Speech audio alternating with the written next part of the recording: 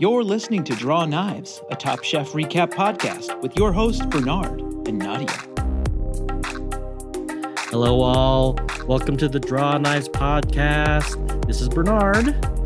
And Nadia. And we are here with a special bonus episode here interviewing season 19 Chef Testant. I love that's a new word that just got created on Top Chef. Chef Testant, Jackson Kalb. Is that correct? Kalb, is that how you pronounce it? It is, yeah. Welcome, Jackson. Welcome, Jackson. Thanks for having me. We just want to tell you, I don't know if you've been listening to our podcast at all, but we have fallen more and more in love with you week by week. We have. You're on my fantasy team. And I just want to tell you, thank you. Let me just start off with saying thank you. You have been incredible to watch. Just incredible your growth. It's been so fun. So we had some questions for you. We wanted to ask you first. We read several places that you started working at 13 as an apprentice at 2-star Michelin restaurant. Is it Melis? Melis, yeah. Melis, under Josiah Citron, and worked there throughout high school, giving up weekends and holidays. We need to hear more about this because I think every chef I've ever spoken to, when they talk about, I started working when I was, in my dad's restaurant at 8 or 10, they have some sort of connection. This seems crazy to me that at 13, you started working at this extremely prestigious and, I looked at photos. I've never eaten at Melis, but these photos of gorgeous food, it must have been so formative for you. But we'd love to hear the story about how you even got that job. Mm-hmm. Sure. Yeah. I mean, it absolutely was formative. I started getting really into cooking just by chance around the age of 11. So I was sick with mono or something like that, just totally in bed and couldn't get up, exhausted and flicking through TV, bored out of my mind when I wasn't sleeping. And that's back when Food Network was just people cooking on TV, right? Yeah. It wasn't all these reality shows and competitions and whatever, right? And I just got hooked for some reason. I don't know why. It's not, my parents are not in the industry at all. And I started what I like to call a complete disaster in a dumpster truck on fire. But at the time I called it a catering company, and that was at the age of 12.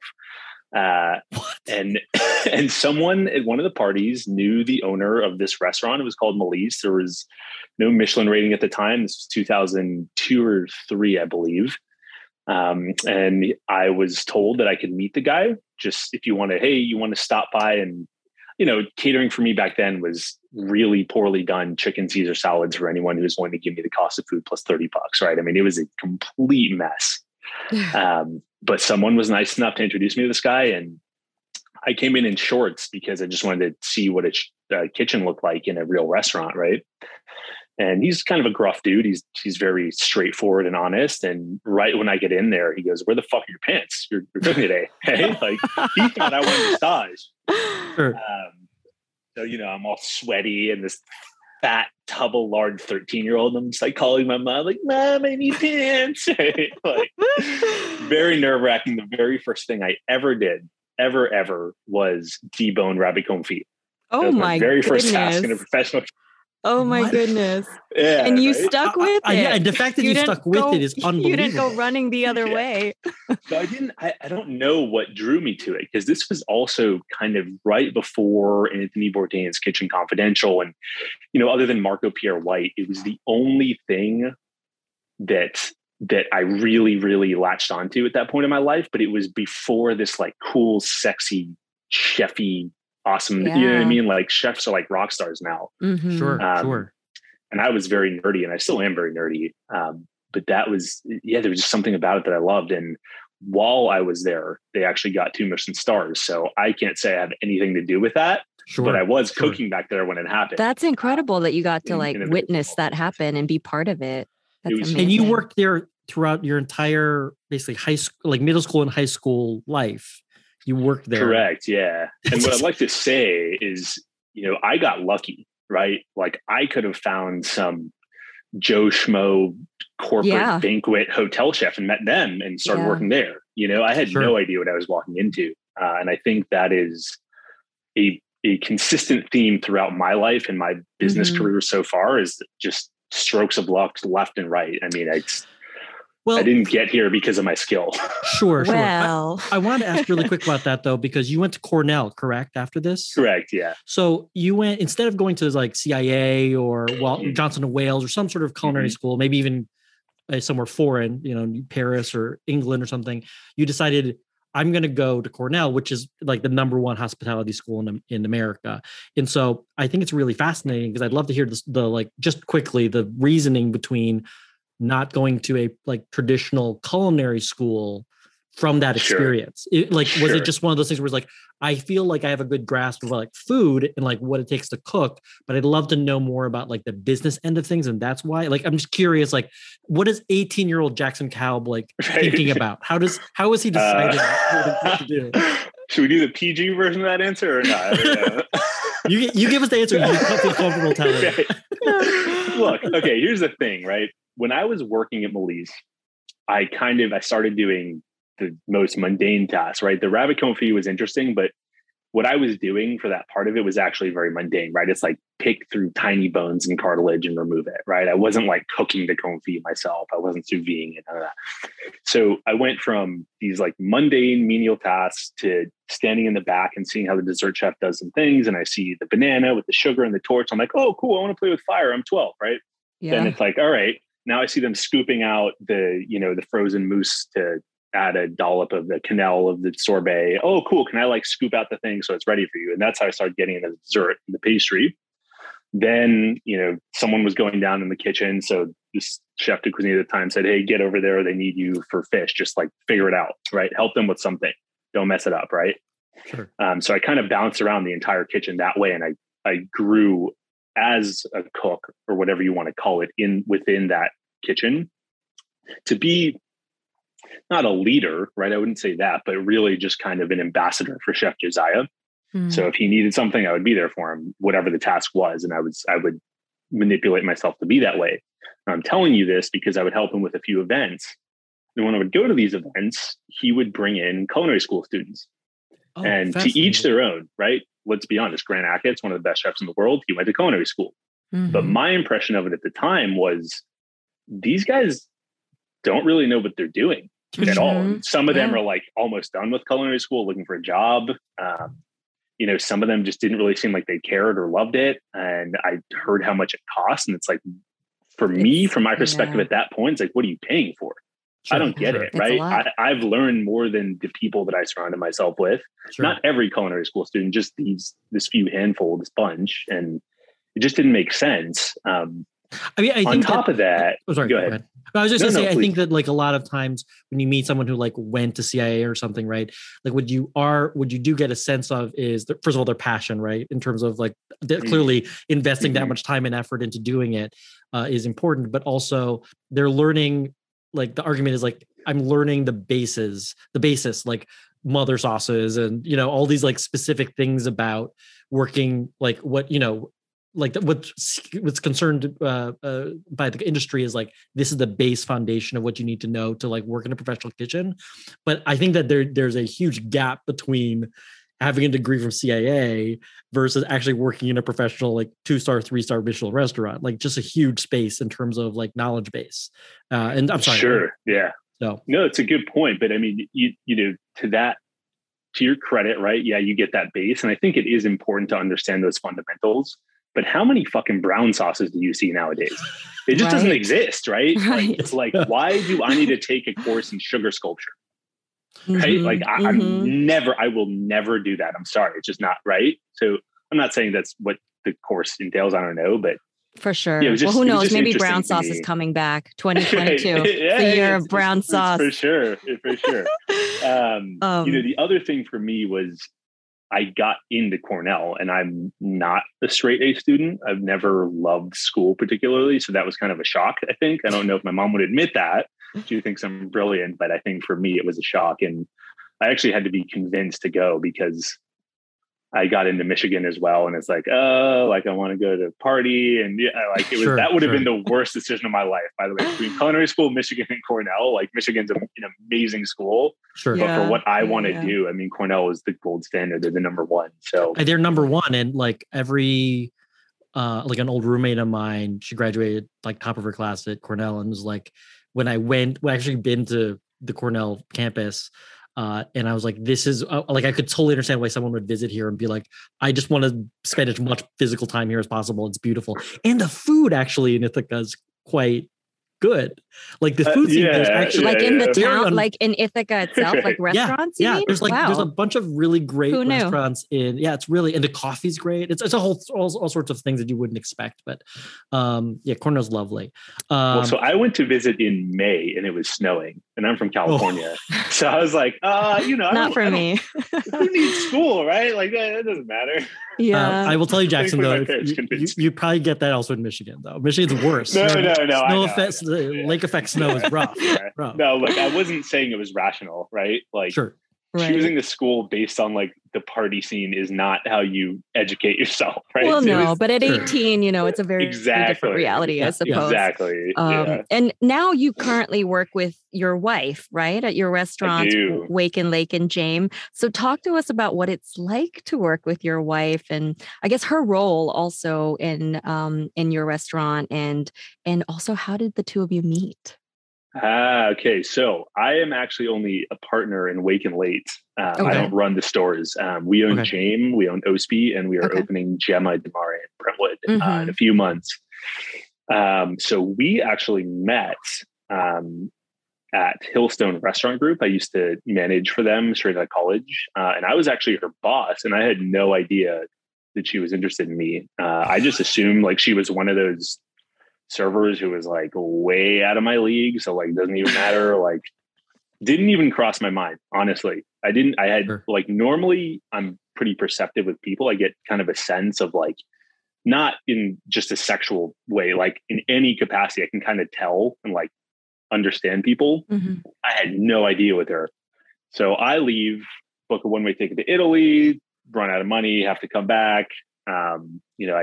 I get invited to open another restaurant as an executive chef, and I invite her on board to be a manager because I was like, man, she was, killer she just made people feel good. Like we always had good things to say about her. And then I started realizing, it was very surprising to me, but I guess for the better, right? Yeah. She was interested in me. Yeah. It's an interesting That's a great story. love story. That's a great story, Jackson. That's really great. It's interesting. Also, if everyone could see your face right now while you're talking about your wife, you're it's very sweet. Red. It's really sweet. She's amazing. She's my rock, and I absolutely would not be where I am today if it weren't for her. And it's, she again, especially when we started Jame, like she was all about doing whatever it took. And honestly, I think she was doing that to live out my dream because she understood how passionate I was about it. Right. She loved the restaurant industry, but it was never her ambition to just open a bunch of restaurants. But that hospitality and that care for others, and that includes our staff, right? Not just guests. That was something that we both want to drive home, and she does that better than anyone else. But now it's like, for all the stressors in my life, she is like that thing that centers me back into place, which is so, I cannot stress the importance of that enough. Everyone thinks it's all about just go, but man, like that is the priceless side of it. I mean, you got to be working for something, right? Like you can't just be like working for your own ego, because eventually you'll burn out. And we've heard that story many times from chefs. They build an empire and then they have no one to share it with, and then they're like, so it's funny. My next question here, looking at the Wake and Bake late menu, I feel like we know the answer how you're going to answer this, but I'd love to know constant conversation in my life with friends, with foodie friends. tater tots or French fries? No, be very careful, Jackson. Be very careful how you answer this because Bernard is. I have very strong opinions about this. He does. He has a. And I'm nervous that you're actually going to answer incorrectly. I want to hear. There's no incorrect answer. First. Well, Bernard. Clearly there is, Bernard. And actually, I actually disagree with Bernard. Yeah, we disagree. We've had very lighthearted conversations about this, but no, Jackson, as a chef, let's hear it. Which one do you like more? So do I have to get to hear your opinions first? I just have to go for it. You get to go for it, and we'll tell you about what we think right after. Well, either way, Okay, look, I think the answer is yes. So what I mean by that is a non-answer. Wow, it depends, right? Oh, in a burrito, I see. In a breakfast burrito, you can't do fries. Because if you do fries, they get soggy, right? Yeah, true. But if you do a Cali burrito, actually, you know what? A Cali burrito would probably benefit from tots. But like on the side, I want a perfect French fry can't be beat with a lot of things, right? Steak, burger, whatever. God, you're so diplomatic. It's annoying. So diplomatic. The correct answer, Jackson, is tots. Okay, no, it's French fries for me. They're perfect. They are a perfect. I love tater tots. Like post shift. Come on, this is Jackson. Also how nice my wife is. We've been having a little stressful day, and she just can't tell you that's my beer. That's my beer. I have it's funny. All my friends, they're like, Bernard, you have worked all these fancy restaurants, and it's like all I want is a 6-pack of Stella when they come over. It's just hysterical. See, I'm a Coors Light type of guy, but I'm not going to admit that on public. This isn't being recorded. No, this is all off the record. We're good. Well, what would you be doing if you were not a chef? Is there another craft or a skill that you'd like to be better at? I guess going back to what I said at the age of 11, it was really nothing that I truly legitimately loved. And I just found this cooking, and I didn't fall in love with it for these business opportunities or because it was cool, because it wasn't cool at the time. I can't imagine a life. I mean, often I do imagine it, right? Outside of food, like, oh, if I just did, because my mind, for better or worse, is entrepreneurial. And I say for worse, because sometimes I just shoot in 50 different directions and make myself crazy. And I understandably so. But sometimes I see myself in other industries and I just see myself being miserable. There's just no other option for me. This is it. Wow. Well, I mean, I think, as both Nadia and I are both parents, and the one thing we want to tell our kids as they get older is, you want to pick something that for what you do with your life that you love, because then it's not work, right? Like that's really what it comes down to. So my last question here, we looked at the James dinner menu. I texted it to Nadia. We both were like, I have my fundamental question, because there's like 10 different handmade pastas at this restaurant on the right side of the menu. Do you guys do a pasta tasting menu? Because how would one cook? See, I would love to do that. I really would. So that kitchen, the whole restaurant is 990 square feet. When I say we had, and going back to luck, I mean, the fact that we even found a place at all to start was just insane. And that's a story for, another time. Sure. It's just wild, but our kitchen is tiny. So to do a pasta tasting menu it's like, I've tried to do that logistically, actually. It's just crazy. I mean, we don't even have space to store. Like, we have a guy I can call it the back, but it's like, 4-foot walk around. Yeah. Constantly going back and forth on busy nights to just refill the stations because there isn't enough space for anything. Wow. I mean, it is crazy the kind of system we've developed for that little restaurant. Yeah. It's wild. Well, when Nadia and I come out to LA together, we're just going to come sit at the restaurant and we're just going to order all of them. And then it'll be our own tasting menu. And then, Chef, you'll just have to, stagger it for us, like 2 at a time. We'll just keep going, because I will carb up all night long on this. I will do it. This has been nothing but a delight to have you today. We really appreciate you taking the time. Chef, before we go, why don't you tell us a little bit about the restaurants you have? Maybe I know you mentioned maybe a project or two coming up. If there's anything you want to mention at all. Yeah. So J Manoteca is in El Segundo. So right near the airport, if you're ever flying in and want to hang, we're about 10-minute drive from there. Ospi opened in the middle of the pandemic in Venice. And for anyone asking, I don't recommend opening a restaurant for the next pandemic. It's not a good idea. Noted. Good note. But we made it. We made it. And then we're opening Gemma di Mare. It will be seafood-focused Italian in Brentwood. And that should be ready late summer, early fall this year. That's so exciting. Fantastic. That's amazing. You're busy. That sounds amazing. Yeah. We are so excited to see you in the rest of the season as well. I am keeping my kids up tonight to watch it because of my son is a huge Jurassic Park fan. He's 5 and he's like upset when I showed him the preview. He's like, I got to stay up and watch that. So we're going to watch tonight and do that. But again, thank you so much, Jackson, for taking the time. We really appreciate it. Thank you. And nothing but incredible success for the rest of your career as well. Sure. Thanks, guys. Really appreciate it. Thank you so much. Thank you. All right. Thanks. You can show your love for the Draw Knives podcast with a rating and review on Apple Podcasts and Spotify. You can also share this on social media or send this episode to the Top Chef fans and foodies in your life.